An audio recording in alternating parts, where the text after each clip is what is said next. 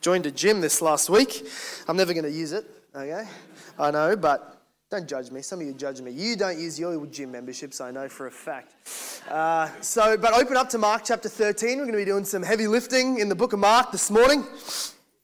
You've found us, if you're visiting or if you're a new person or a new believer, you've found us in the middle of, towards the end, but in the midst of our exposition of the book of Mark. Here at Hope Church, we love to go through books of the Bible as God has inspired them, and so see everything in their original context and in their historical context as well. And we find ourselves in Mark 13, which is really at the heat of the argument just come after the real climax of the argument that Jesus has been having with his detractors, with the leaders of Israel, the Levites, the priests, and the Pharisees, the Sadducees. They'd all disagreed with Jesus. They didn't like that he was being proclaimed as the Messiah. They didn't like his miracles. They didn't like what they were seeing. They knew them to be true. They knew that they could not deny them, but they hated him. So they sought to destroy him. And so in the temple that he rode into in this last week of his life,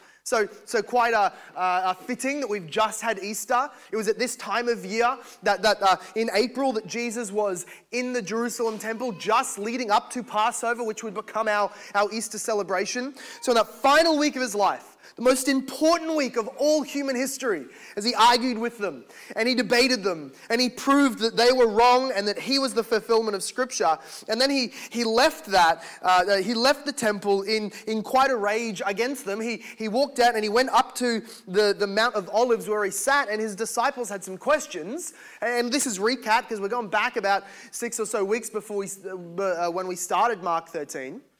But they asked him, they had a couple of notes, they were taking notes during his sermon, and they just recognized that one of the things he said was that the house or the building, the temple was going to be left desolated or destroyed. And on the way out, they did happen to mention to Jesus, isn't it a beautiful temple though? The gold, the white stones, the huge structure. And of course, he said to them, it's all coming down. There's not going to be a stone left on another stone. There's not going to be a temple to come to in years to come, because I will make sure that it is torn down. And to that they had enormous questions. And they asked him at the beginning of chapter 13, what do you mean by this? What do you mean that the temple's coming down? When is that going to happen? And when will the world end? Because to the Jewish mind, the temple ending and the new world starting was the same event. Or this whole created order coming down and the temple coming down had to be the same event. There's no such thing as God working in the world through the people if there is no temple. But he shows to them that these were in fact two different events. One event, the destruction of the temple, the tearing down of the old system, the tearing down of the old temple, the tearing down of the old way to access God was going to be the old system was going to be fulfilled, achieving what it was given for, that is producing the Christ and bringing the gospel to bear. Once that is accomplished and finished, the old system can be torn down because God doesn't need it anymore. The scaffolding can be removed because the true building is established. The old temple will be destroyed because the new temple is being built. The old covenant can be done away with because the new covenant is now established. And towards the end of the chapter, which we will see next week on Sunday morning, we will see that he is talking about the end of the world itself when he comes back at an unknown time, an unknown day, an unknown hour, and then he brings his final judgment. But today we are still going to be from verse 14 through to verse 27. In chapter 13 of the book of Mark, verse 14 through to verse 27. And the word reads like this. But when you see the abomination of desolation standing where he ought not to stand, let the reader understand, then let those who are in Judea flee to the mountains. Let the one who is on the housetop not go down, nor enter his house to take anything out. And let the one who is in the field not turn back to take his cloak. And alas, for women who are pregnant and for those who are nursing infants in those days, pray that it may not happen in winter. For in those days there will be such tribulation as has not been from the beginning of the creation that God created until now, and never will be. And if the Lord had not cut short the days, no human being would be saved. But for the sake of the elect whom he chose, he shortened the days. And then if anyone says to you, look, here is the Christ, or look, there he is, do not believe it. For false Christs and false prophets will arise and perform signs and wonders to lead astray, if possible, the elect. But be on guard. I have told you all these things beforehand. But in those days, after that tribulation, the sun will be darkened, the moon will not give its light, the stars will be falling from heaven, and the powers in the heavens will be shaken. And then they will see the Son of Man coming in clouds with great power and glory. And he will send out the angels and gather his elect from the four winds and from the ends of the earth to the ends of heaven. May God bless this reading in our midst this morning.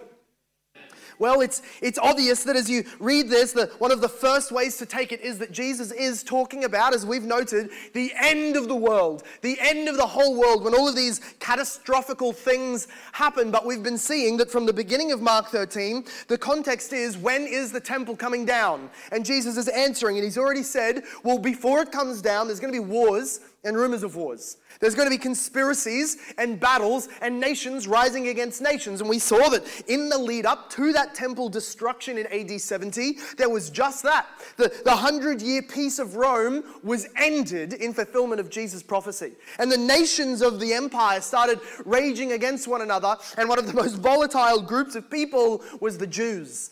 And they had sparked up a war with the wrong enemy. They had stuck their fist into the proverbial bee's nest of the wrong type. They had angered the Romans. And in AD 70, God was going to send the Roman armies to march through Israel, flatten it, burn it, drench the ground in blood, and consume everybody into the city of Jerusalem, which they would besiege and then destroy and flatten by fire. That's what was coming. That's what Jesus had prophesied.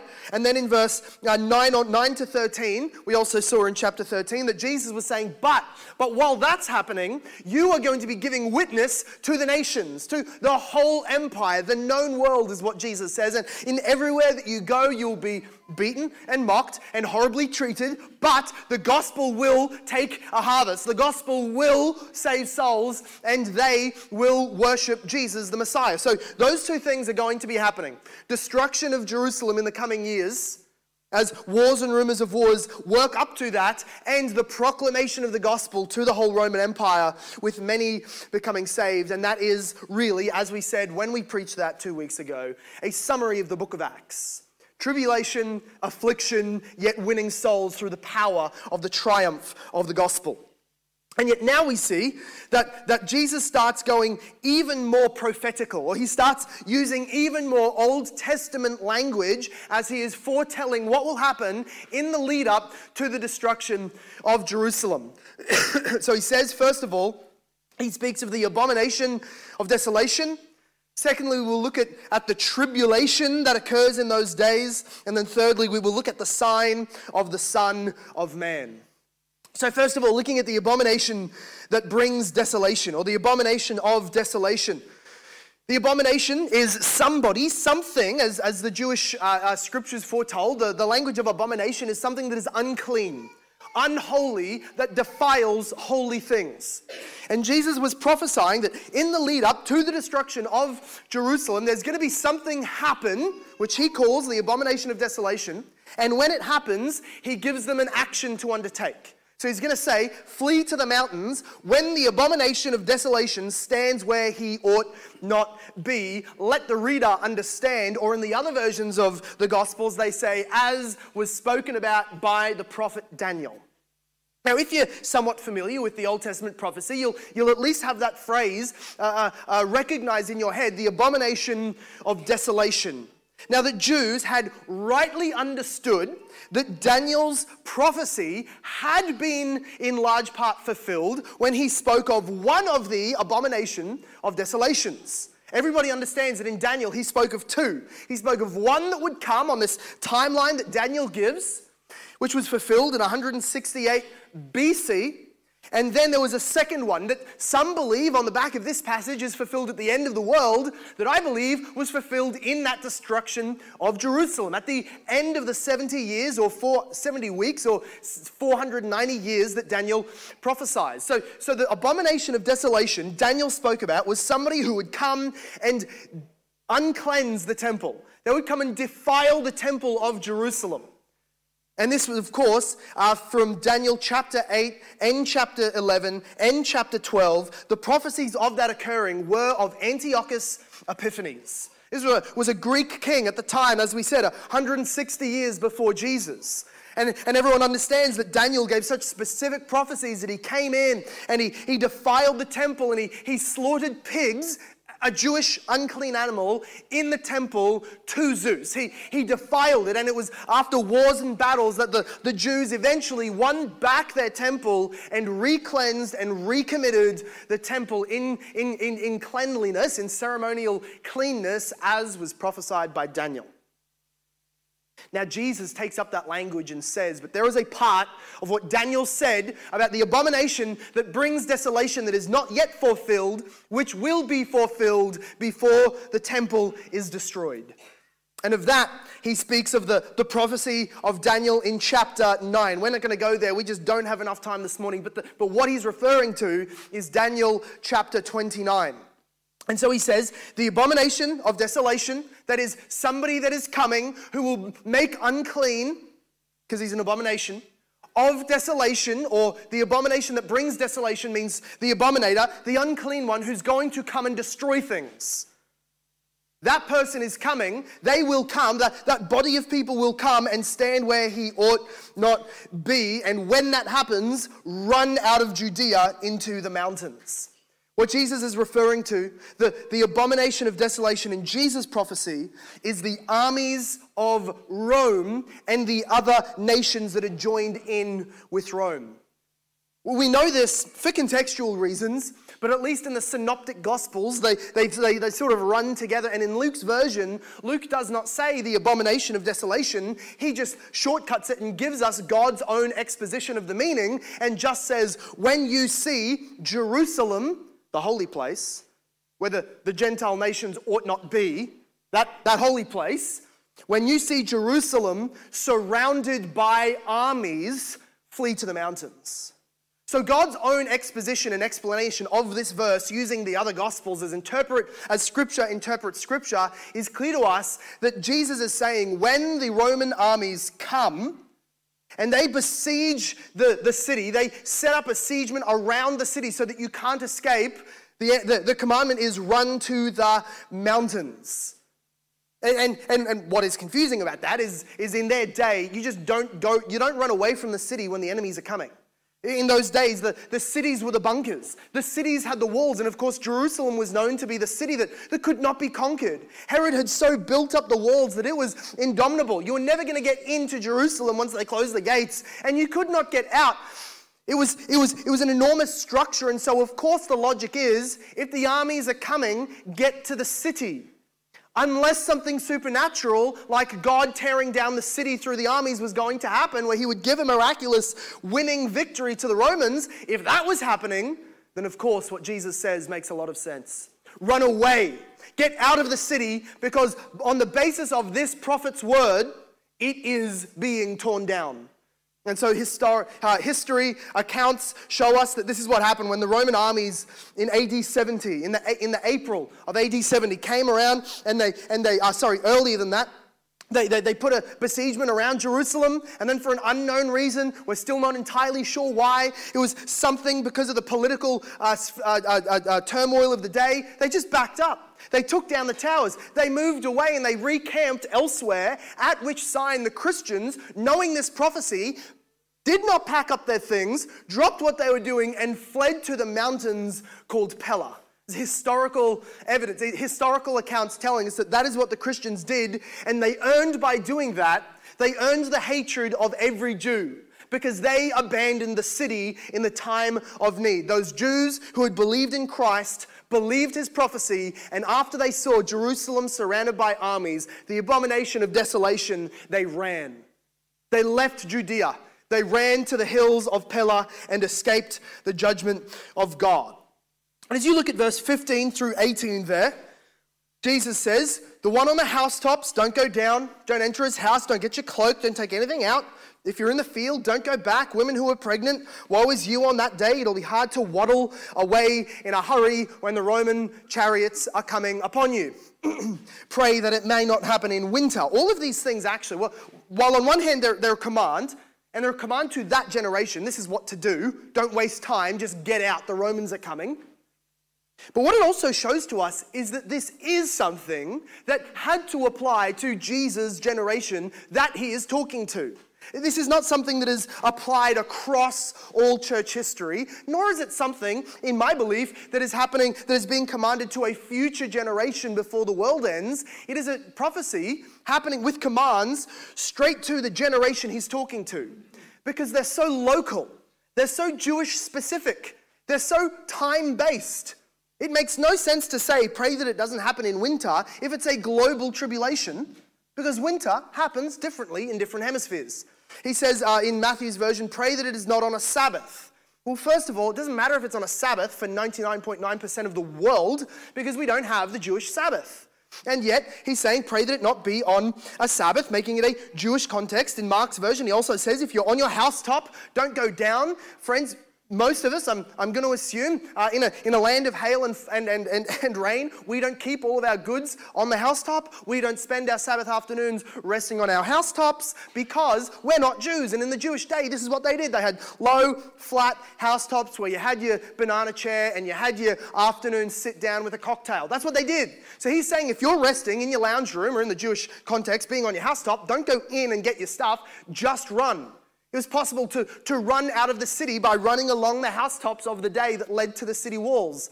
So what this is showing us, and without going into all of the specifics, it's showing us that this is a time-based, generational-specific, Jewish-specific context. Jesus does not say, when it happens, everybody in the world run to all of the mountains, but those in Judea, when Jerusalem was surrounded by armies, run to the mountains. So it's quite specific in its time application and in who he was talking to. But he says there to flee. In other words, what he's saying is, I am bringing, in my judgment as the Son of Man, in my enthronement as the king over the new kingdom, I am bringing Roman armies to exact my judgment on those Jews who killed me. So when you see it start happening, run. Do not be caught in the judgment. Just like in the Passover, they were told, everybody get under the blood of the lamb in a house, because if you're not in that house, judgment is coming to you. So Jesus is saying, get out of the city, flee away, listen to my words, or you will be destroyed along with the faithless Jews who murdered me. And so he goes on. That's where we see the prophecy of Jesus, of the abomination of desolation, the unclean one who is coming to destroy. When you see it happen, run. Second thing we see is the great tribulation that will happen in that day. So you can look at verse 19 through to verse 20. He says, for in those days, as a time stamp exactly to the moment that he was talking about, in those days that he has just been speaking of, that Jerusalem is surrounded by armies, there will be such tribulation as has not been from the beginning of creation that God created until now, and never will be. And if the Lord had not cut short the days, no human being would be saved. But for the sake of the elect whom he chose, he shortened the days. In verse 19, Jesus gives us a chilling prophecy of warning to those who were listening to him that day. He told his disciples that the reason you need to flee, the reason you don't go back and grab a cloak before you run, the reason you help those pregnant ladies out of the city is because what is going to happen to that city is unimaginable wrath of God. If we can place it on the broader map of Scripture, what is going to happen in AD 70 when the Romans come is the fulfillment of the covenant promises of punishment that the Jews received in Deuteronomy chapter 28. Just before they entered the Holy Land, they were told, if you obey me, you'll be blessed with all of these blessings. But if you disobey me, this land will spew you out, and what I will do is bring nations to siege you, nations to kill you, and boil you and destroy you in this nation. If you disobey me in this land, it will be a punishment for you. You will be cursed. Such was the covenant that God made with the Jews at the beginning of their nation. And so therefore, what Jesus is saying in verse 19 is, all of those promises of destruction that I made with the people who I had a very special relationship with, they're going to come down in such a way that no other generation before or later will ever experience the wrath of God in a historical sense like the Jews of that generation. We need to not start wondering what this could possibly mean and go, well, surely this event in history was worse than that, or surely this event the Jews suffered worse than they did in AD 70, 3.5 short years, not quite as bad as X, Y, Z. But Jesus is not even just speaking about the 3.5 years. He's speaking of those 5 months between April and September when the siege occurred. Let's just believe the words of Jesus, the prophet, when he says, as the Son of Man, there won't be a worse time. There's never been a worse time. And do you know why? Because there's never been a greater sin than butchering the author of life and Lord of glory. It makes sense that that nation, that generation, those people who cried out, we have no king but Caesar, kill Jesus. Give us Barabbas, take Jesus. We know he's innocent, crucify Jesus. We know he's our king, crucify Jesus. There's no greater sin than that. So there was no greater wrath of God from heaven on a people, generation, or nation than on that nation. That is why they said, prophesying their own doom, let his blood, at the crucifixion, they said, let his blood, O Pilate, be on us and our children. And Jesus had said in Matthew 23, the blood of the prophets and the apostles and the Messiah will be on you and your children. For all of the righteous blood that was shed by the religious Jews and the guilt therein will come upon this generation. In 1 Thessalonians, Paul calls it total destruction coming upon them because of their persecution of Christ and the church. Not only was this Roman destruction and divine judgment, but mingled in through it was demonic activity. Some of the most horrible scenes are detailed for us by this man Josephus, who was a Jewish Pharisee, who was a general in the Jewish army, who was defeated in a different city trying to defend against the Romans, and then taken captive, and for the conveniences and a fair sum, kind of traded sides and went for the Romans a little bit. And he accounted the Jewish-Roman wars for us in such detail that it is some of the darkest things that you can go and read. I don't recommend doing it on a fine holy day like today. Maybe Monday. Mondays are bad enough. Josephus accounts some of the horrible the scenes of starvation in those 5 months that the city was surrounded by Romans. The starvation was severe. There was infighting and murder, brothers murdering brothers and fathers giving over their children to the flames in order to have something to eat. I won't be too graphic, but I'll at least say this. The things that come out of a person should not go back into a person, but when you're starving in the siege of the tribulation that is the worst that the world would ever and has ever seen, you start putting what came out back into your boiling pot. They had infighting where the factions of all the Jews, the Zealots, the Sadducees, the Pharisees, they began a war with each other. And somebody, in order to make everybody fight harder against the Romans, they had years and years of food storage. And because that was sort of a motivation to sit back and relax and not fight the Romans, some of the zealous people went and burned down their food shortages so that it inspired people to fight. So you've got starving people, ravaged, murdering, stealing, cutting other people open in order to eat the food that they have just eaten. And the most horrific scenes are detailed for us where women boil and eat their own children. Well, I could have left that out, and I wanted to, had it not been exactly what God had prophesied in Deuteronomy 28. In Deuteronomy 28, I only mention the detail because it shows a fulfillment of the curses that God would bring. This is what he says in Deuteronomy 28, verse 52.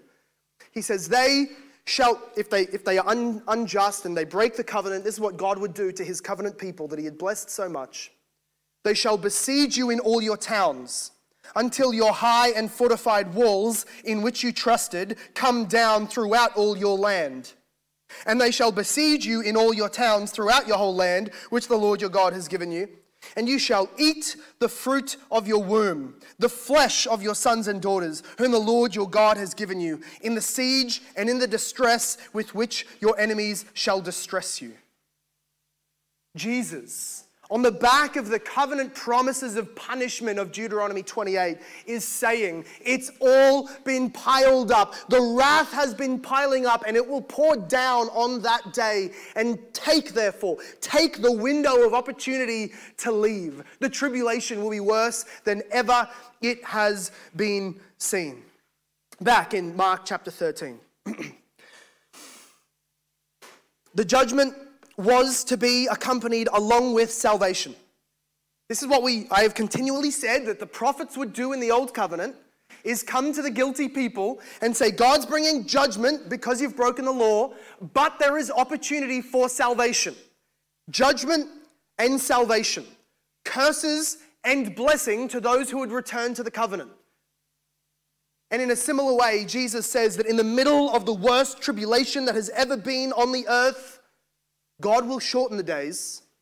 God will shorten the years to 3.5 years of war, 5 months of siege, because he has chosen people amidst the rebellious Jews who are going to see the fires of Jerusalem, see the destruction of the old system, see their families starve to death, see their children be killed and burned. They're going to see all of that, and in they're being taken away as slaves to the far reaches of the Roman Empire. That's what happened. At the end of the siege, they were taken, most of them were butchered, but the healthy ones were taken as slaves, and many of them were thrown into the Colosseum and like sporting events to fight the wild animals.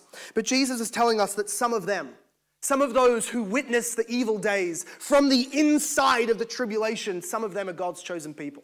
Let us never think that it's ever too late to repent. It's never too early. Don't assume you have tomorrow. None of them should have. And yet, God in his mercy, amidst the most sinful generation of the world, would have, as he promised every time that he spoke about judgment on Israel in the Old Covenant, he would have a remnant. The Israel within the Israel. The true Jews who would believe upon the Messiah and be saved. And so that is what Jesus says there. Every human being involved in the tribulation would have been slaughtered if it went on longer. So God shortened it so that some human beings would be saved. For the sake of the elect, verse 20 says, for the sake of those chosen ones for salvation, amidst those rebellious Jews, he shortened the days. We can assume that they went out, they heard the gospel of the Jesus who would judge them, and they believed unto salvation, and we will see them in heaven. So that was the great tribulation. The message that we learn from that is opposing Jesus is eternal suicide. The Jews needed to learn that lesson then. Some of them would escape and then learn the lesson to their salvation. Let us learn it today. Opposing the gospel, rejecting Jesus, or even for rulers and rebels and religious people. If anybody rejects and rebels and pushes against the Lord Jesus Christ, it is eternal suicide. Believe by faith in Jesus' truth and his gospel and his grace and be saved. But then we go on even further. He said the abomination of desolation will come and destroy, so run. And if you don't run, what will happen in those days is the worst of the tribulation ever imaginable. And yet, number 3, we see the sign of the Son of Man. We start in verse 21 in order to show us a bit of the context that Jesus is making. He doesn't quite initially and immediately speak of the sign of the Son of Man yet. Look at verse 21.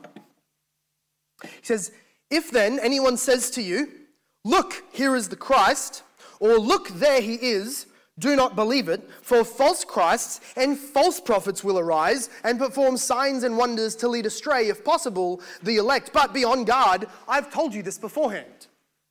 So what happens in the historical accounts of that siege is that just like at every other time of God's judgment, you especially see this if you read the book of Jeremiah, that there's always false prophets who stand up and say, no, the true prophet was wrong. God's just not that angry. God's way more loving. God wouldn't punish us. God wouldn't send us to hell. God wants to be your friend and wants to give you your best life now. Big smile, lots of cash, very popular message. It's the sign of a false prophet that they tell you what you want to hear. And so in that time, the false prophets rose up. We already looked when we exegeted chapter 13, verse 6, 2 sermons ago in this series, which said that false prophets and messiahs would come up. And so many did in the years leading up to the tribulation of Jerusalem. But Jesus is saying in those hot and heated tribulation months, there will still be people trying to promise that salvation is around the corner. God's about to appear out of the sky, and many of them, inspired by demons, had miraculous powers and deeds to perform. In fact, the history tells us that I think that what Jesus is referring to when he says these different phrases in verse 21, he's actually referring to the two types of prophets and messiahs that were told about. In the siege of Jerusalem, some of them were saying, look at verse 21, if someone says to you, look, here is the Christ, and this is like the inward sign. Many people had tried to say that in the secret chambers, the huge storerooms and gathering rooms underground underneath the temple, they were called the chambers of secrets. That's pretty cool. But anyway, they were saying in there, the Christ has appeared. Come and see him. Come and find him. Salvation is there. He's doing miracles. That was some of what the prophets were saying. And the other prophets were up on the city walls saying, look, there he is. Let us go out into the desert because the Christ has appeared. That's what history tells us were the two lines of prophecies that these false prophets and Christs were bringing up. And Jesus says, don't be led astray by that. Don't look for their signs and wonders within the siege Jerusalem. Don't look for the signs of the false Christ and false prophet to end the tribulation. And here's the context of what he says next. Because the sieging and destruction of Jerusalem is the sign of the true Christ. It was the prophecy of the true prophet. Those guys want to end it. Those guys want to end the tribulation in their prophecy because they're the anointed Christ. But I'm the real anointed Christ, and the fact that I'm judging Jerusalem is a sign of that. And I'm the true prophet, so the fact that it is taking place proves my prophecy. Do you see what he's saying? So don't listen to them, listen to my words. I'm telling you beforehand, when all of these things take place, you will know. And therefore he gets to verse 24. Where he says, but in those days, after the tribulation. So the prophets want to give a word in the tribulation to end it, but no, that won't happen. The true sign will come in the closing of the tribulation, in the ending of the tribulation, in the destruction of Jerusalem and the temple. He says, in those days, after that horrible tribulation, and then he goes prophetic. He uses these old language imageries. He says, the sun will be darkened, the moon will not give its light, the stars will be falling from heaven, and the powers in the heavens will be shaken. So while the false signs of the false messiahs will be to be rejected, there is one undeniable sign of the true Messiah. That at the conclusion of the siege, it would be signifying who the true Messiah is. And the true Messiah is the one who foretold these things. The darkening of the sun, the darkening of the moon, the falling of the stars, and the shaking of the heavens. This is prophetical language. This is Jewish Old Testament specific language, symbolic, of course, of Jesus saying that the sun will go dark. The blessing of the countenance of God, which was the Jewish blessing, may God's face shine upon you. May he bless you and keep you and give you peace. That whole blessing was going dark. Well, we sort of got a symbol that God uses darkness and light in judgment. When Jesus at the crucifixion, the midday sun went dark. This is what God does when he's showing that he is judging. He takes away the light symbolically. Also, the language of the moon was, even it was darkened. The secondary light would not give its light. We know that in Isaiah, he says, this is just coming back to me now, he says, if they do not, he's speaking of false prophets, if they do not receive the word, they have no dawn in them. They have no coming light. They have no shining light from God if they don't receive the word. And here's Jesus using similar language, pulled right out of Isaiah chapter 13, verse 10, where he uses language in a different situation of prophecy against the destruction of that other nation. The sun will go dark, the moon will go dark, the stars will fall down. So this is Old Testament language of God destroying a city or a nation. he says the stars will be falling from heaven. In the Old Testament, the stars and ancient Near East literature, the stars are symbolic of the leaders, the princes, the teachers, the Sadducees, the Pharisees, the leaders of the nation and the runners of the temple. Well, what are you going to be doing when you're the stars over the temple and the nation, when your nation no longer exists and your temple just got flattened? The stars will be crumbling, tumbling, falling down to the ground in this prophetic language. And he says, and the powers in the heavens will be shaken. There's a quote from Habakkuk chapter 2, verse 6, which says that one last time I will shake the heavens and the earth. And we don't need to be confused about the application or the explanation of that verse, because Hebrews chapter 12, verse 26 and 27 gives us the exact meaning of it. Hebrews chapter 12 tells us that what God meant by I will for the last time shake the earth and the powers of the heavens is that he was going to tear down the old system. The old system of relating to God, the old system of the nation laws, the old system of the temple sacrifice, the old system of the Davidic physical kings, all of that was coming down. It was God shaking the heavens and the earth so that what was temporary would crumble. And Hebrews 12 tells us, but we've inherited a kingdom, come to a mountain and a city that cannot be shaken. So that God shakes the world in the destruction of Jerusalem. It's not just the destruction of Jerusalem. That's secondary. The real ending is the finishing of the old covenant system, the Levitical priests, the sacrifices, the kings, and all of that. So it's signifying when the earth and the heavens are shaken, a new start to a new way to relate to God in a new covenant, in a new kingdom with a new Christ. That's what he was saying. And therefore, he says, and they will see the Son of Man coming in clouds with great power and glory. Again, the Old Testament uses this language of God riding on clouds as a sign of judgment. Psalm 18 says this, as David was praying that God would come and help him defeat his enemies and Saul, he says that God came riding on the clouds in the wings of the cherubim, and the thunder surrounded him, and the dark was around his feet, and coal and hellfire came with him. And all that happened was a battle was won. These were not literal meanings. These were symbolic, true meanings. It's also used of riding on clouds in judgment in Isaiah 13, Exodus 16, Numbers 11, and many others. So that they're seeing the Son of Man is judging. This is meant to be scary language. It's happening. It's coming down.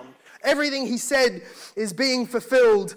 But they will see the Son of Man coming with great power and glory as he rides on the clouds. This is symbolic of, if I can swing back to, you don't need to go there, it's just one verse, but in Mark chapter 9, verse 1, as we referenced a few weeks ago, Jesus had said to them, truly I say to you, there are some standing here who will not taste death until they see the kingdom of God after it has come with power. Now Jesus is saying to those same disciples that this generation is going to see the Son of Man after the tribulation. They're going to see or recognize, they're going to accept that the Son of Man is in heaven. It's not that they are physically going to see the Son of Man coming down to us.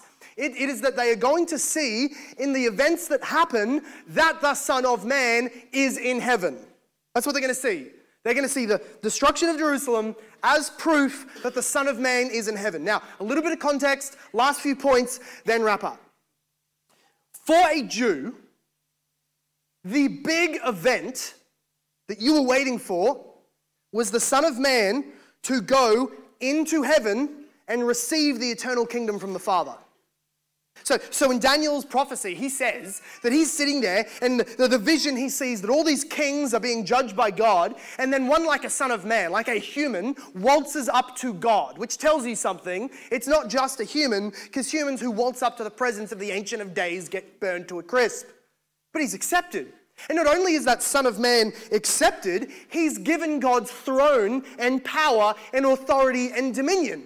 And then his kingdom rules over all kingdoms. He's the judge over every other king, and his kingdom lasts forever and is filled with people from every single country.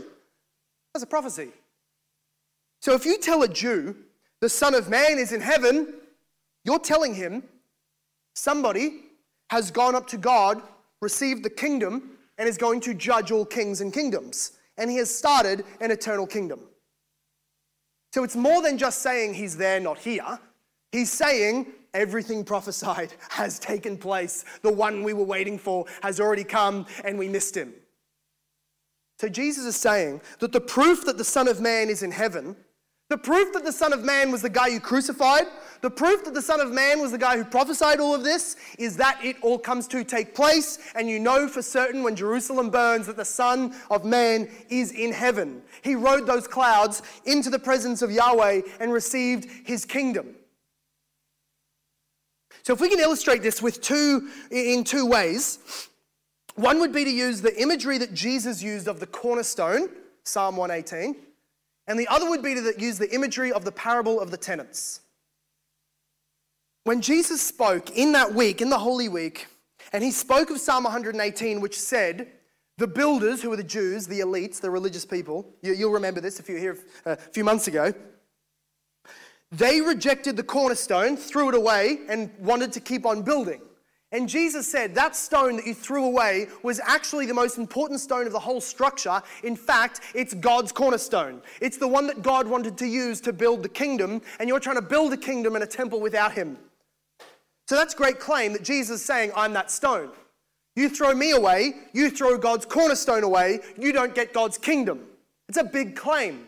But what is the proof that the cornerstone they threw away by killing is actually the cornerstone? And the proof is twofold. Well, first of all, without that cornerstone, your structure will be torn down and fall.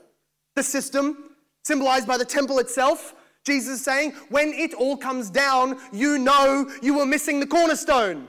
It's the one you killed and threw away. But secondly, the way you know that it really was the cornerstone, that Jesus really was the Messiah, that he really was the Son of Man, is that after you kill him, he will be preached and proclaimed. That is the laying of the foundation stone. He will be proclaimed and people believe on him, and God builds the new building, temple, kingdom, without you. So the two things happen simultaneously. The old system and temple are torn down, and the new temple and system are raised in this international church. Did that happen in the first century? Of course it did. That's what we said the last 2 weeks in Mark 13, that the temple would be destroyed and the church would be built. Jesus proved himself the cornerstone, and part of the proof was the destruction of Jerusalem. But secondly, the parable of the tenants. Do you remember the seething anger with which they hated Jesus after he told them the parable of the tenants? In Mark chapter 12, 1 through 12, he told them, you guys are like the vineyard workers that God let work his vineyard, but you wouldn't send him the fruit that he wanted, so he sent you prophets and you kept killing them, and then he sent you his son and you killed them, and then God is going to, sort of as the vineyard owner, is going to come with an army and kill you and give the nation to a people who will provide fruits for God. And they recognized rightly that he was talking about them. Jesus was saying, you're going to kill me, and then God's going to take away from you God's blessings and give them to another people. What's the proof in that little story? What would be the proof that the guy you just killed is in fact the son? What would be the proof that what he just said was true? Is that after you kill him, God sends armies, destroys your nation, and gives God's blessings to another people. So see this destruction of Jerusalem, and everything that Jesus is saying is this climactic point of the whole Old Covenant story, arriving at their failing to know the time of their visitation in Luke's language. They failed to know the time of their visitation, therefore they did not receive the Messiah. They killed him, he rose back up, then he raised to heaven, sent armies against them and destroyed them, all the while saving people through the gospel message in the new temple, the eternal kingdom, the glory of the church of Jesus Christ, which is where he ends. So you will see my kingdom come in power and great glory, he said, Mark 9. You will see my power. You will see the Son of Man, that he is in heaven with power and glory. Mark 13, verse 26. And then verse 27. And then he will send out the messengers. Translated here as angels. The other fair translation is messengers. That's all it means. Then he will send out the messengers and gather his elect from the four winds, from the ends of the earth to the ends of the heaven. Do you know what that is? That's the Great Commission. That after you try and you kill the prince and he raises back up, and you kill the people of the prince, and the gospel keeps on being proclaimed, and your temple is destroyed and the new temple is built, the Great Commission will go to every nation, every country, every town and village. Jesus will be proclaimed. His messengers will go to the far reaches of the world, to the ends of the world, and Jesus will be believed upon. That is the message of judgment that Jesus delivers against that generation, but it is the message of promise that we hear this morning. That right now, you are held by that same God in the moment of decision, in the point of decision. You may not be a part of that generation that crucified Jesus, but you will join them in hellfire if you, along with them, punch the ticket that says, I reject Jesus Christ. I disbelieve his prophecies. I do not care what he told me he would do. I reject his judgment. I will build my own kingdom. I will live my own life. I will reject his laws. If you do not bend the knee of repentance to Jesus, if by faith alone you do not receive the message of the cross that he died for you, you will suffer in agony for the punishment of your sins. And yet, the messengers are still going out today to the ends of the world. The gospel is being proclaimed. Jesus is on offer. He died for sinners, knowing he would be butchered, but knowing the promise of a kingdom that would come. Being sent by the Father to die, but being sent by the Father to die so that he could reign, he now opens the doors of his kingdom and proclaims, come to me all who are weak and heavy laden. Come to me all who are weighed down by sin and corruption and condemnation. All those who fear the wrath of God, come to me and you will be saved in the moment that you believe. Have you believed? I compel you to believe today. Receive Jesus, be saved, and glorify God. Let's pray.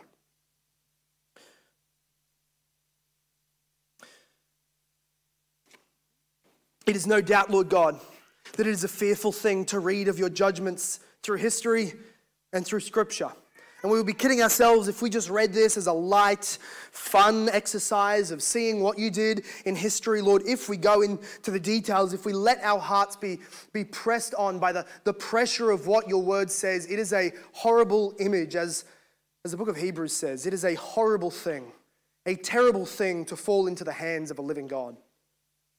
God, it is a horrible, foolish mistake to flee from you and run from you and think that there will not be consequences. It is a horrible thing to reject the message of the gospel and think that we will get off lighter than those who rejected the message of the old covenant. If those, Lord God, who rejected Moses and sinned against Moses' law were so destroyed, what would become of those who reject Jesus and sin against Jesus' command to be saved? Father God, we ask that this solemn, this sobering thought would have the effect of leading us to repentance. If there are some today, and there are some in this room who know themselves to be outside of Jesus, not a part of his saving work, not receiving his blessings and his love and his Holy Spirit, not living in step with the Spirit and producing the fruit of the Spirit and living as one blood-bought, joyful soul. They know themselves to be that. And we ask, God, that this horrible, this solemn thought of your judgment against those covenant breakers, we pray that would, as Romans 2 says, that this would lead them to repentance, that this would lead them to faith in the Lord Jesus Christ as they recognize how gracious you are. There is nothing about your judgment or our sin that means that we deserve another day. I pray, Lord God, that you would press on the unbelieving hearts in this room, that they must believe in Jesus, trust his death is sufficient, believe that he rose from the dead, know that he will judge them, and know that if they believe, they will be saved. God, I pray that those of us who are now in a better covenant than the old covenant, we are in a covenant that cannot be broken once you are sealed in it by the Holy Spirit. That we don't have to worry or fear that you will one day turn around and punish us for all of our sins, because if we've had faith in Jesus, he was punished for our sins. Thank you, Lord Jesus, for a better covenant. Thank you, Lord Jesus, for the better kingdom that you established in your blood. And thank you for the good news today that every one of our sins, no matter how horrible they were this past week, no matter how much we've been unrepentant about it, how little we've prayed, how little we've read your word, how many times we've failed to be a faithful Christian this last week and month and year, Lord God, your mercy is more. You give more grace, and thank you that grace was purchased by the blood of Jesus. We pray all of these things in his name and for his glory. And everybody said, amen.